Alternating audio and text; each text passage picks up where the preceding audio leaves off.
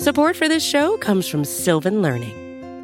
When children love learning, they can tackle any challenge life throws at them. Sylvan's Insight Assessment can help you determine if your child is ready for what's ahead. It can also identify gaps in learning and point out areas that could be of concern for your child so they can tackle what's to come. And right now, it's the best price of the year at $29. Go to sylvan29.com to learn more and get your child's assessment for only $29. That's SYLVAN 29.com.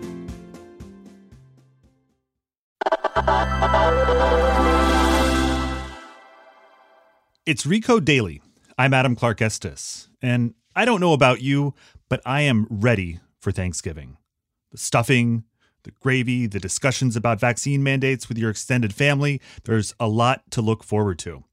But I'm willing to bet you've never spent much time thinking about an essential piece of technology that most of us will be using as we travel to see loved ones for Thanksgiving. The doorbell. It's the entry point into the American home and to a new season of Nice Try. In its first season, Nice Try was all about utopias, but the new one's all about lifestyle products that have been sold to us over and over and the promises of domestic self-improvement they've made. The first episode is all about the doorbell, and since doorbells across the country will be getting a lot of action in just a few days, we thought we'd share it with you.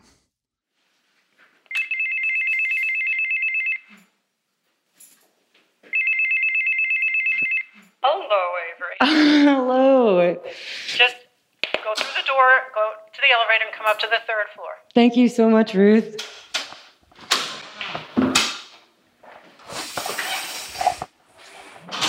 From New York Magazine's Curbed and the Vox Media Podcast Network, this is Nice Try. I'm Avery Trufelman. I want to start this with the act of entering someone else's home.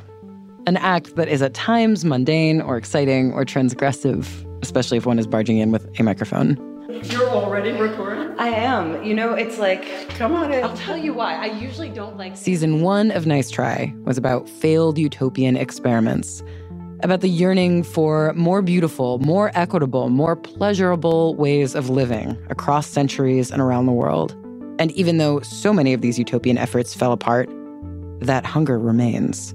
This feeling that there has to be a way to a better, different lifestyle.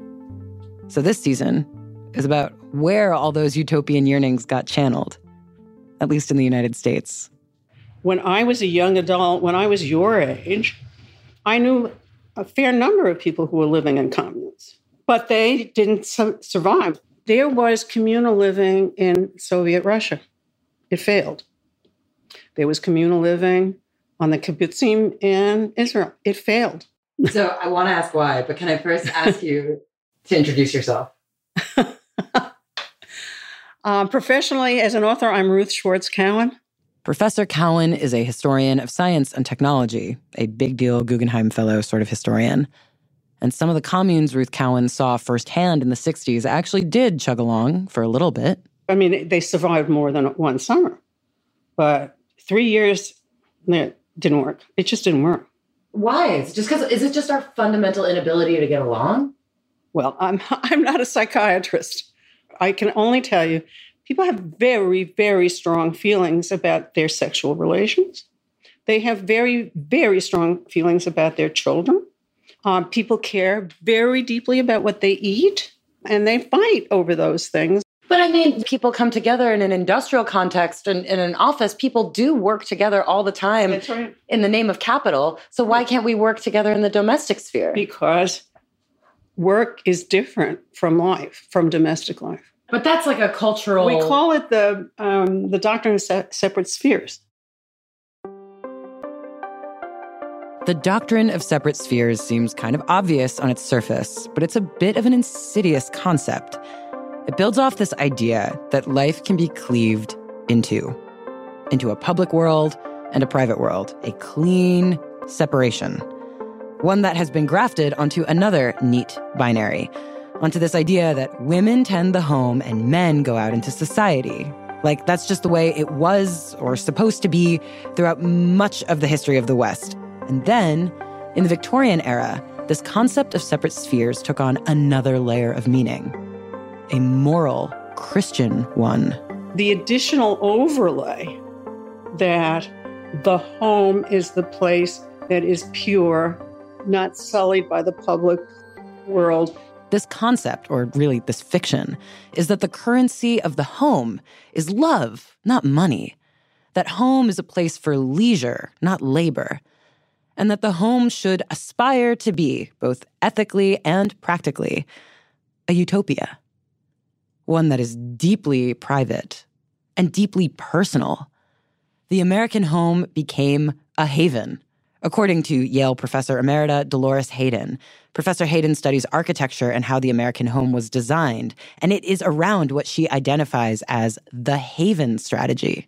The haven strategy was certainly typical of the United States from the 1920s on, and that's the way a lot of our housing was designed. The haven strategy, also called the haven model, is this idea that the home is a distinct, separate world where you can totally retreat from business, from your neighbors, from public life, into a dominion all your own. And most obviously, this manifests as the suburban house with a white picket fence. Now, the haven was usually a haven for a male worker, but the haven was never a haven for a female who had to actually manage the husband, the children, the cooking, the cleaning, and every other thing connected to making this private world. This sort of 1950s archetype is ostensibly outdated, but America is still grappling with the construct of the separate spheres. Even though, if you have conducted any business from home over the course of the last year or two, you have touched the gaps in the porous boundary between the public and private spheres. And yet the haven model still persists in popular imagination, even if you don't have a house or a spouse. It's just this idea of a home that exists as a separate little dominion from the rest of the world. And like all utopian visions, the haven model had its authors. I think you can go back to the early, middle 19th century, someone like Catherine Beecher, who was an expert and wrote a book called The American Woman's Home with her sister, Harriet Beecher Stowe, the novelist. Harriet Beecher Stowe, author of Uncle Tom's Cabin.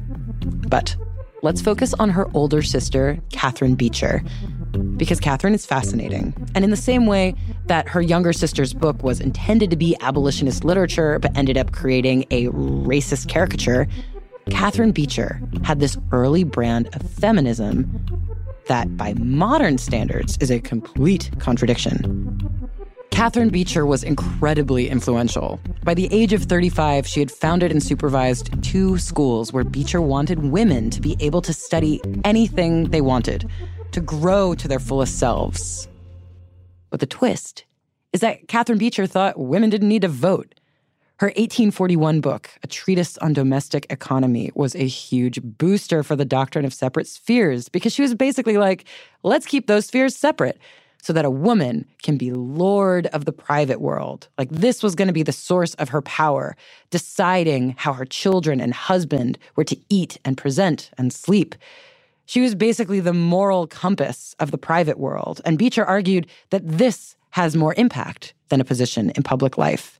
Apparently, a lot of people agreed because Beecher's book was reprinted at least 15 times.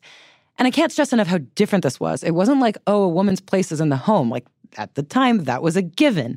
This was uniquely American and Christian because Beecher was proposing that homemaking was a divine duty and that if a housewife did it well, it reflected upon her, the homemaker, as an individual servant of God. It was an expression of her soul. She was in that home taking care of her children, preferably without any servants, connected to the notion that the woman would be doing all of her own nurturing work and that she would be receiving her reward in heaven. It's quite a remarkable thing to go back and read her writing because in some ways it seems all too familiar to us.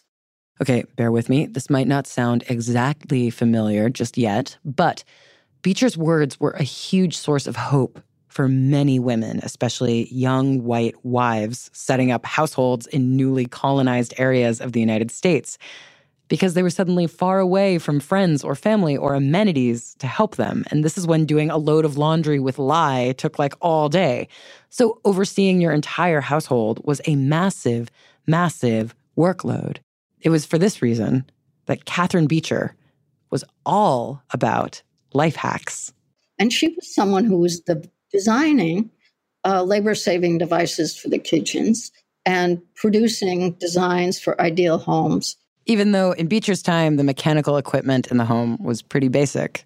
She had heating and cooling of a kind. She had some indoor plumbing of a kind. But all of that becomes much more developed and is sold much more aggressively.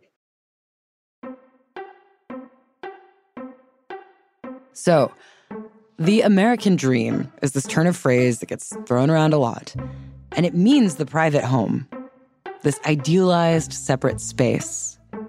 And as antiquated and cliche as it might feel, it really has impacted our dreams, or at least my dreams, around what we think a perfect place should be. And this dream is not a commune full of fellow believers or a big multi-generational family tilling the land together. It is a specific goal of an independent haven, facilitated by a merry band of products.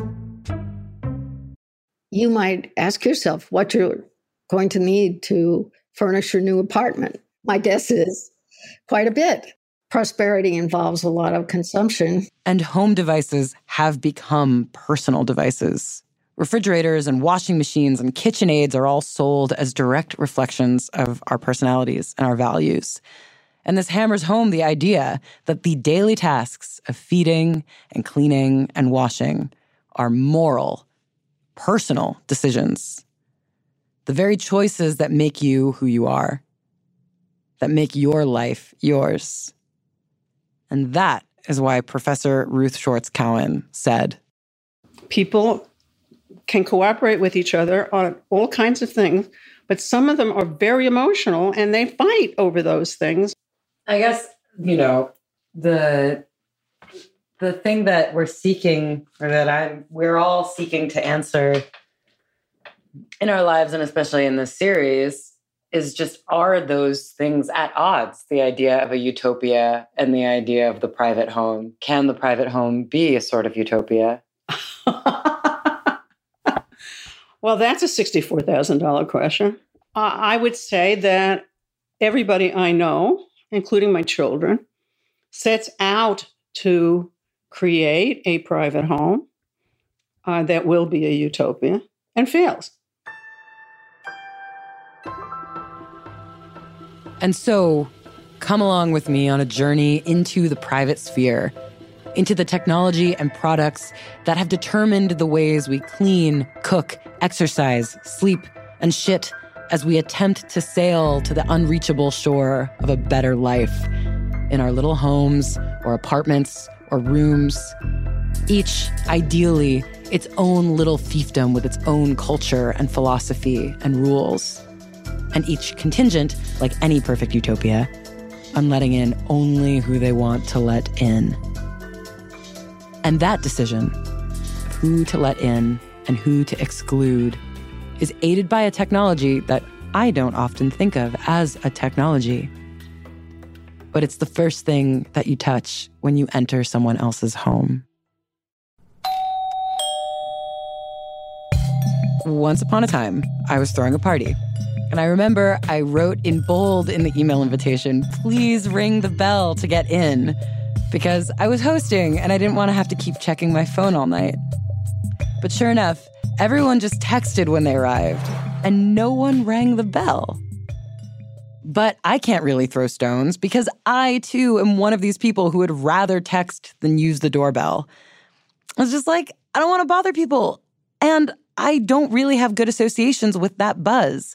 At best, it's a delivery of some kind, but at worst, it's someone who's trying to sell you something, interrogate you, or bother you. It's obviously someone who doesn't have your number. And I'm not alone in my aversion to the doorbell. I mean, just ask someone who rang doorbells every single day working for the last census.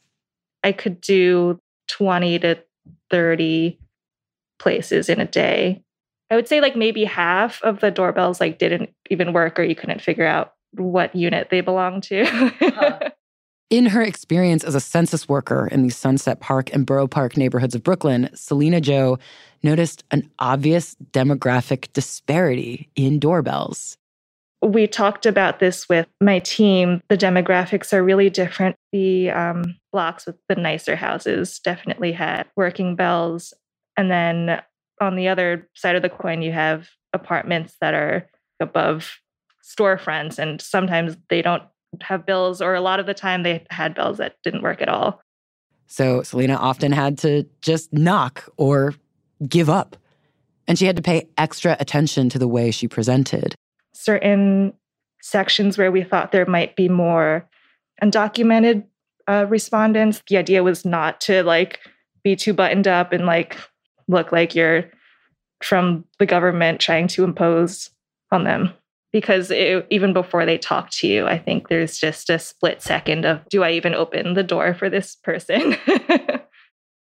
A doorbell says a lot about one's relationship to the world outside your door, and how welcoming you're able to be, and to what degree your haven is your own. And so the confidence of a loud, resonant doorbell is powerful. I think ringing a doorbell is bridging the outside and the inside and uniting a guest with the residents. And they say, welcome. Robert Dobrin is obsessed with doorbells. Door chimes, doorbells, everything about them. And I am obsessed with people like Robert Dobrin. I seriously believe that it's an underappreciated aspect of Americana, and I'm doing my best to keep it alive. Robert has a collection of 500 doorbells from around the world. Wooden boxes inlaid with copper, engraved silver bells, plastic press buttons from the 1960s that are simple like the flag of Japan. And you can see these all online. If I can, my website is electrachime.com.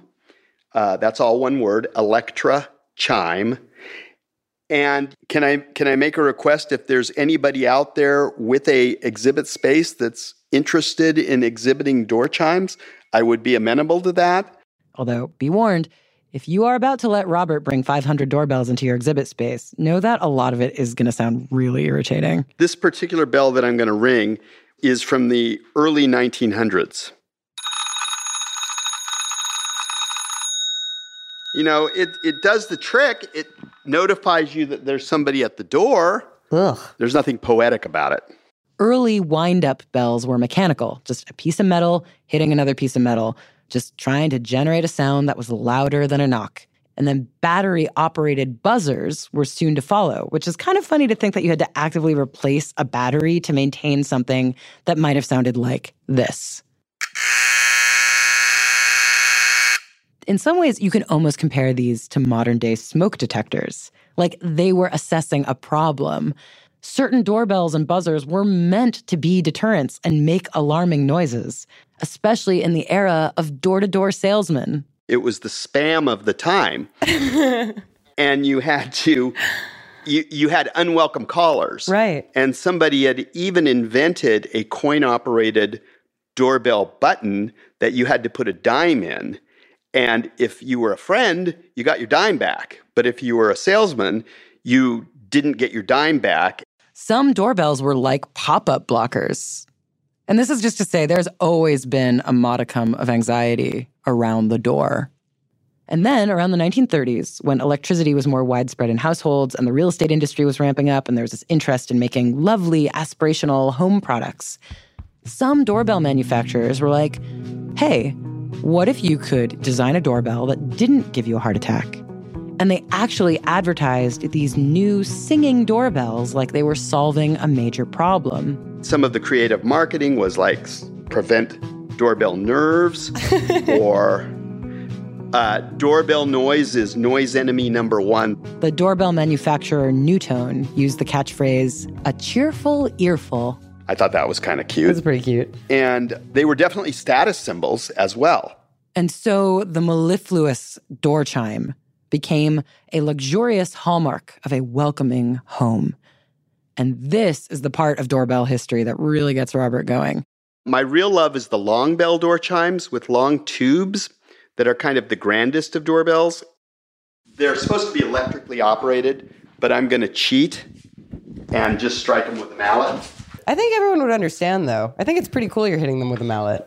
Can we say you're hitting them with a mallet, please? It's so cool. As long as you say that this is exactly how they would sound electrically. Okay, deal.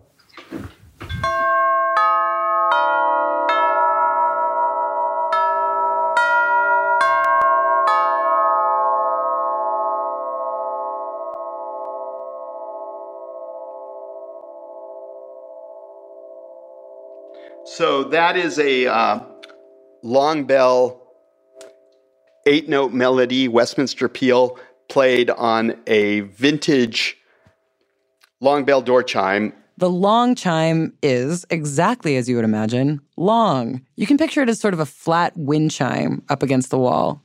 The bells are the real star of the show, the long tubes. And now we come to the part of object history where we have to mention World War II. Everything comes from World War II. Because in this time, doorbell companies, like a lot of American companies, pivoted to manufacturing military equipment. And so the two biggest doorbell manufacturers, Newtone and Rittenhouse, had to learn more about electronics. And then out of the war, in the 50s, they realized that you could make reasonably pleasant electric sounds without actually using those long, cumbersome bells. You'll be very familiar with this one. Let me do that over again.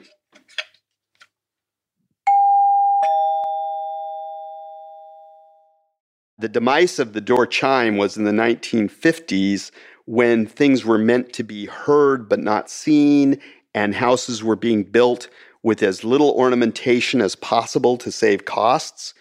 And so the doorbell kind of went the way of the clock.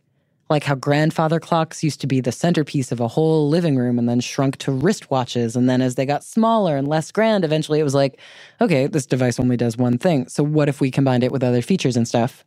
And they combined the door chime with an intercom and a radio and anything else they could think of to package it. And it was the predecessor to the smart doorbell, which we're seeing now. After the break, how the doorbell turned into the home security system and made the private sphere more protected and the public sphere more public.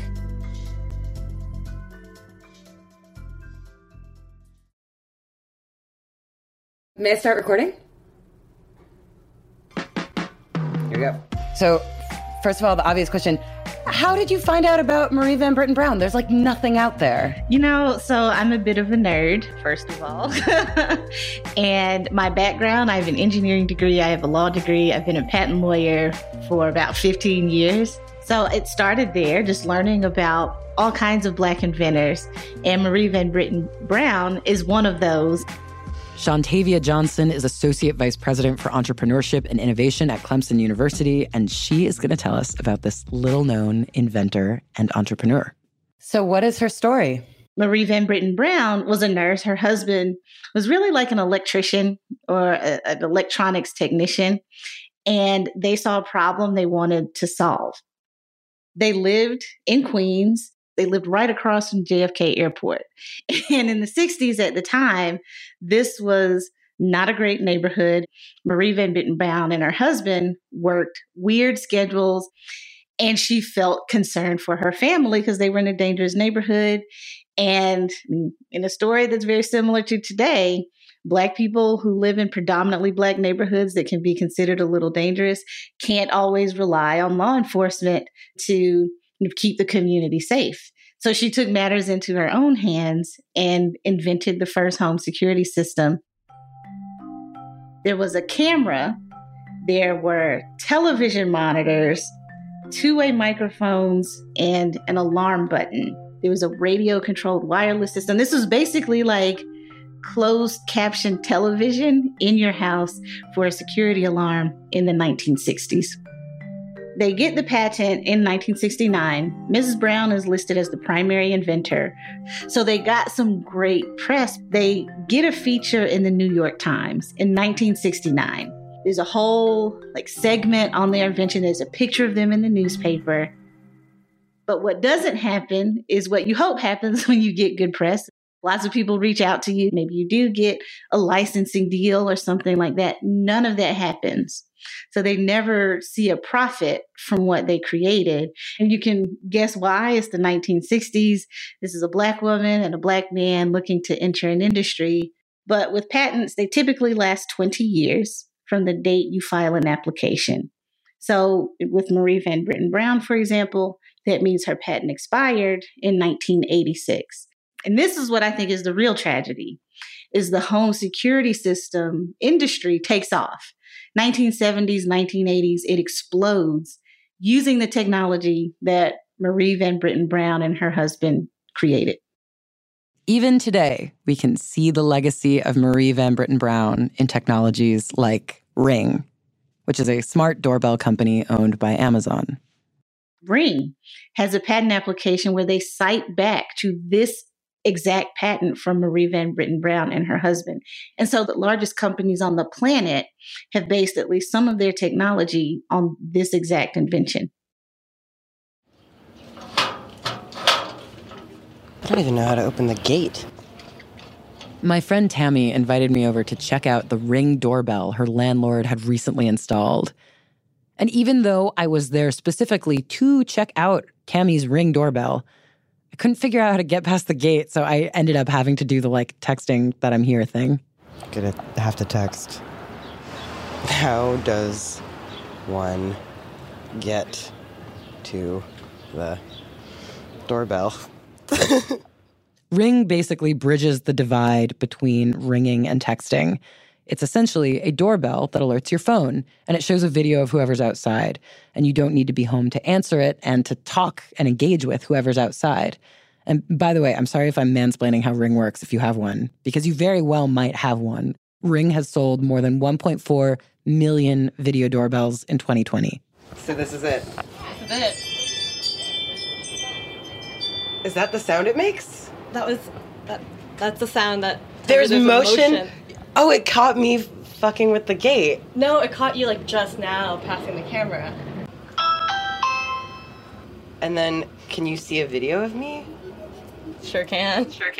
Is that the sound it makes? It caught me fucking with the gate. No, it caught you just now passing the camera. This doorbell caught me from pretty far away. Tammy's gate is probably a solid 7 feet away from her door, and Tammy's entryway is obscured by the stairs to the first floor. I just say this because from the street, I could not see the camera. I didn't know I was being recorded. And, by the way, I did not look cute in this footage. It is just funny that, everything looks sketchy with a fisheye lens. Yeah, It looks like you're trying to commit a crime. If everybody had a Ring, we'd have, a phenomenal neighborhood watch in every single neighborhood, and hopefully it would deter crime. Before I get too into this, can I ask you to introduce yourself? Sure. I'm Josh Roth. I'm the Chief Technology Officer here at Ring. I've been here for about 7 years. If you see a Ring doorbell, you'll know it. Ring cameras say Ring on them, and there's a visible lens that is obviously a camera. We didn't want to be out of sight, out of mind. We wanted to be products, not just the doorbell, but the cameras that didn't hide, right? We weren't trying to be a spy camera. We were trying to help people protect themselves. But what is not obvious to the casual caller is that Ring owners have the option of saving the footage captured by their doorbell, and they also have the option of uploading it to a Ring app called Neighbors. I downloaded the Neighbors app just to see what's up, and so now I get push alerts about stabbings and carjackings and fires that scare the hell out of me. And I also get occasional public safety updates about extreme weather and COVID stuff. But most of my fellow users, known only by numeric pseudonyms like Neighbor43 or Neighbor26, they mostly post videos of packages getting stolen, with captions like this. Thief dummy. He came around 9:20 thanks to Amazon not informing us there was a package. Also hope it was worth stealing $10 charger SMH. These are real captions. We put them through a robot so you could hear them. This guy took our package in broad daylight, opened it in plain view of the camera, saw it was a water bottle for a child, and took it anyway. Stealing package in the middle of the day. Hope the extra small petite black dress fits him. The bigger ones beyond package theft, which we've been, really instrumental in, is we've helped solve kidnappings. We've been used by, law enforcement when customers share their videos with them for a variety of things. That law enforcement piece is very important, and we're going to come back to it. But I think a subtle yet key distinction in this development of the doorbell is this. Ring doesn't just capture video. It also captures sound. And it captures sound pretty well. Sure can. Sure can. Which actually caught me off guard. I mean, I went to Tammy's apartment in order to look at her Ring camera, and I was still a little weirded out when, after we spoke, she sent me all the footage that her Ring had captured. Like this moment when I left at the end of our time together, and her doorbell filmed me leaving, even out past her gate. And practically speaking, just think for a moment about the nature of the conversations that happen in the doorway, in the coming and in the departing. The last words, the goodnight kisses. Like Tammy's doorbell picked up a parting pep talk from our mutual friend, Capiche. Just do life, you know? If you want to do something, go for it. Now's the month. And, of course, I had to ask Capiche for his permission to play that clip of him for you. I constantly have to ask permission to record interviews at all because there are states with one-party consent and states with two-party consent where both people have to agree to be recorded. There are legal limits on what you can audio record and disseminate. But I didn't actually think about this in a doorbell context until ACLU policy analyst Jay Stanley pointed this out to me. If I leave my voice memo function on my phone, I leave it running, recording, and I leave it in a room with you and a third person, and you don't know it's there, and I walk out, that's a felony in most states. It's not just the government that's not allowed to bug people without a warrant. So I wanted to ask the CTO of Ring how Ring gets away with this. Because the fact that it has audio is what makes it so different from, say, CCTV. Legally, how does that work? Yeah, so I mean, we adhere to all the different standards, that we're required to, whether it's states or countries. We provide controls for our customers to be able to disable or enable audio. Obviously, we provide the tools so customers can choose to adhere to the law. But there are also tools for them to not adhere to the law. I can't always say that people are going to do the right thing. And I think that, let me give you sort of a bad example, but, like your car goes above 60 miles per hour. Sure. There's no speed limit in the United States that is above 65. So why should it? The speed limit actually goes up to 80 in a few states, but whatever. No matter what the limit is, people are going to break it. And the videos on the Neighbors app arguably serve as a feedback loop for a lot of long-held prejudices. What we've seen in the use of these doorbell cameras is new digital terrain in which anti-Black biases can play out. Chaz Arnett is an associate professor of law at the University of Maryland, and he focuses on criminal procedure, race, and technology. When we think about crime or, we talk about a certain incident, for too many people, they envision a Black person. Professor Arnett lives in Baltimore.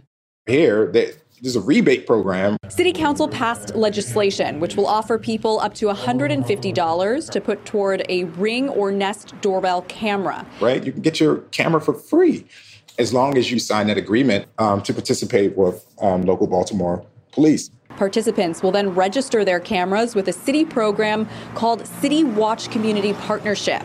This program shows police where the cameras are and gives them the contact information to request video and images if there is a crime in the area. This March 2020 report from WJZ Baltimore actually shows Ring footage of scary incidents, including a woman getting violently carjacked right in the view of the fisheye lens. It's pretty disturbing imagery to see in a short local news report. WJZ set this report in a neighborhood of Baltimore called Patterson Park, which actually had already been running its own community-led effort to share doorbell footage. Now, Patterson Park is extremely, extremely gentrified, right? People want to be in the city, but they're also scared of the neighborhood that they're gentrifying. Rebate programs like the one in Baltimore have happened in a number of municipalities. And they obviously benefit Ring, even though Ring will have you know many of them were facilitated by third parties and not by Ring directly, even though Ring did have various direct partnerships with law enforcement. We have, I don't want to say no benefit in working with law enforcement directly that way. Of course we do.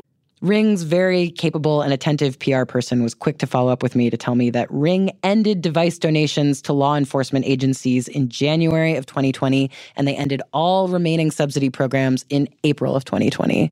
We want to be helpful, parts of society, and therefore we will comply with subpoena requests and search warrants and all the things that you have to do to be a legal entity. And even though ACLU policy analyst Jay Stanley is really not wild about rebate programs that spread private surveillance, he argues it might just be the lesser of two evils, as opposed to, say, a blanket government surveillance system. So I do think that there is a potential good here, which is that, if we're going to have more cameras in our lives, and I think we are going to, and we are getting more cameras in our lives, it's good for them to be decentralized. Cameras under individual private control could be a buffer against abuse. If you feel like you can trust your neighbors to comport themselves like Jay would, if Jay had a Ring. If I have a camera in my front yard and a police officer comes and says, we wanted to get some footage from yesterday afternoon at 3:00, and I happen to know that there was a political march going by my house, I'd be like, yeah, no, I don't think I'm going to share that with you. Although, side note, not everyone would feel as confident as Jay would standing up to the police. The notions of control and choice are a little murky here, although Josh Roth of Ring would beg to differ. Look, it's a choice. No one is making anyone put a Ring video doorbell on their front door. So at the end of the day, these are customer choice. Although you don't have a choice if you are, captured by Ring. You have a choice to install it, but I think you have a choice on what the action is that you're doing. I mean, I've seen videos that were sent to us over the years of gang initiation, of people coming to a home and someone answering the doorbell and it deterring that person from robbing that house. And so, the fact that the person walked away and didn't break that house, maybe it did change their life. Maybe they did go down a path and, for all I know, now they work for Ring and they're a phenomenal employee and a productive member of society. And I hope that they are. I mean, nothing would make us happier than that. If only rehabilitation and reform were as easy as literally pressing a button. This version of the doorbell is a projection of the private sphere into the public sphere. The Haven is no longer only an inward-facing utopia. It's now a network with eyes out on the street. And to step out of one's own domain is to suddenly step into the domain of everybody else. Crime is connected to poverty. We know this.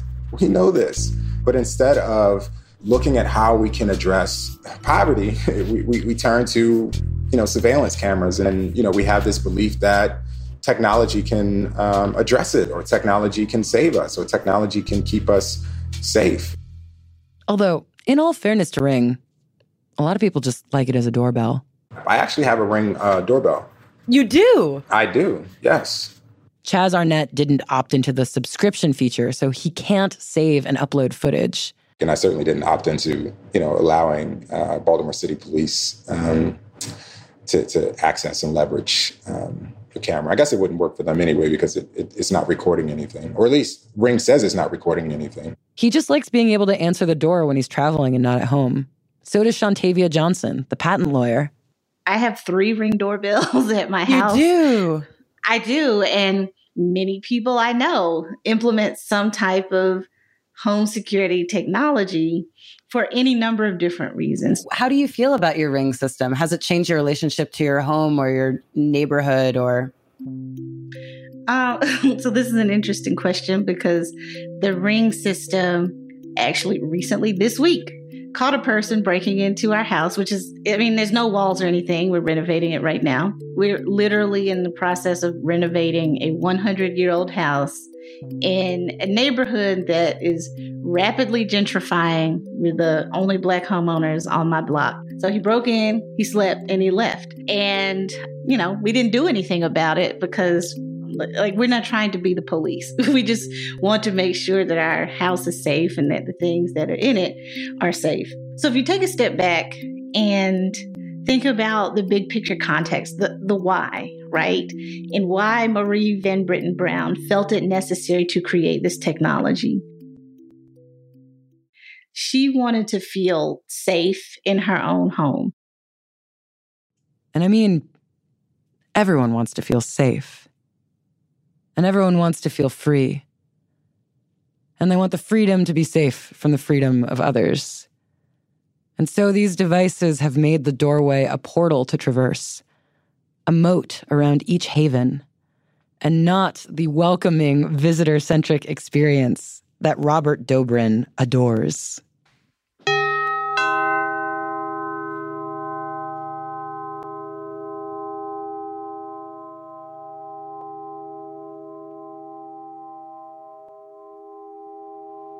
That's beautiful. Thank you. Robert told me something kind of obvious that I didn't realize, which is that the ding-dong sound is fully created by the visitor. Like, when they ring, they determine the tempo of the sound. When you push the button, you hear the first note. And when you release the button, it recoils to hit the second note. There's a little delay between the two. The dwell between the two notes is controlled by the caller. Wait, what? This is so cool. I didn't realize that that's how it actually worked. That's also so beautiful that it's called the dwell in between the notes. Is that a nomenclature like specific to doorbells? It's not specific to doorbells, but dwell is just a word that just means the duration between two events. When somebody pushes your doorbell button and you hear a nice door chime, they hear it outside. It connects the caller with the residents, the inside and the outside. The private and the public. The home and the society. The alignment of the spheres where we dwell.